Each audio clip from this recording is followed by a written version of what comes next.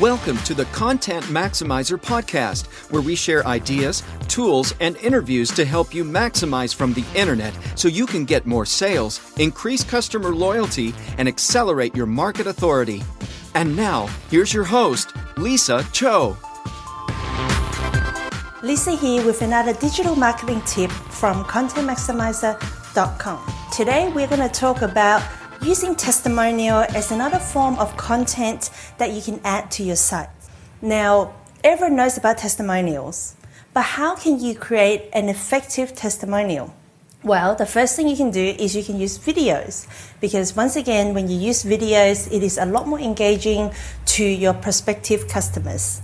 Useful questions that you can ask to create testimonials. What were you looking for when you were looking for a supplier for your business? What was your experience like in working with your business? What was the outcome that was achieved in the end result? How did they feel with the end result? And finally, would they recommend your business to other people looking for a similar solution? So you can keep the testimonial video short and sweet.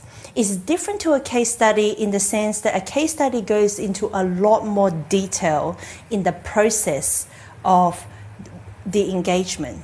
Whereas testimonial is short and sweet, just about what they're looking for, how they feel about the process, and what did they get from the outcome, and whether they will recommend you. So your action for today is make a list of your customers that you can get videos from, arrange it with them, take them out for lunch, get a few videos, and put them on your site.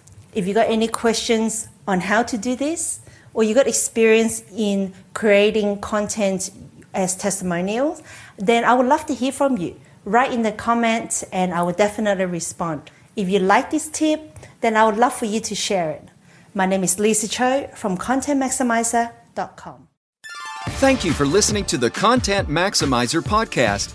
You can get a full transcript of this episode, plus access to a lot more free online marketing tips at ContentMaximizer.com. See you at the next episode.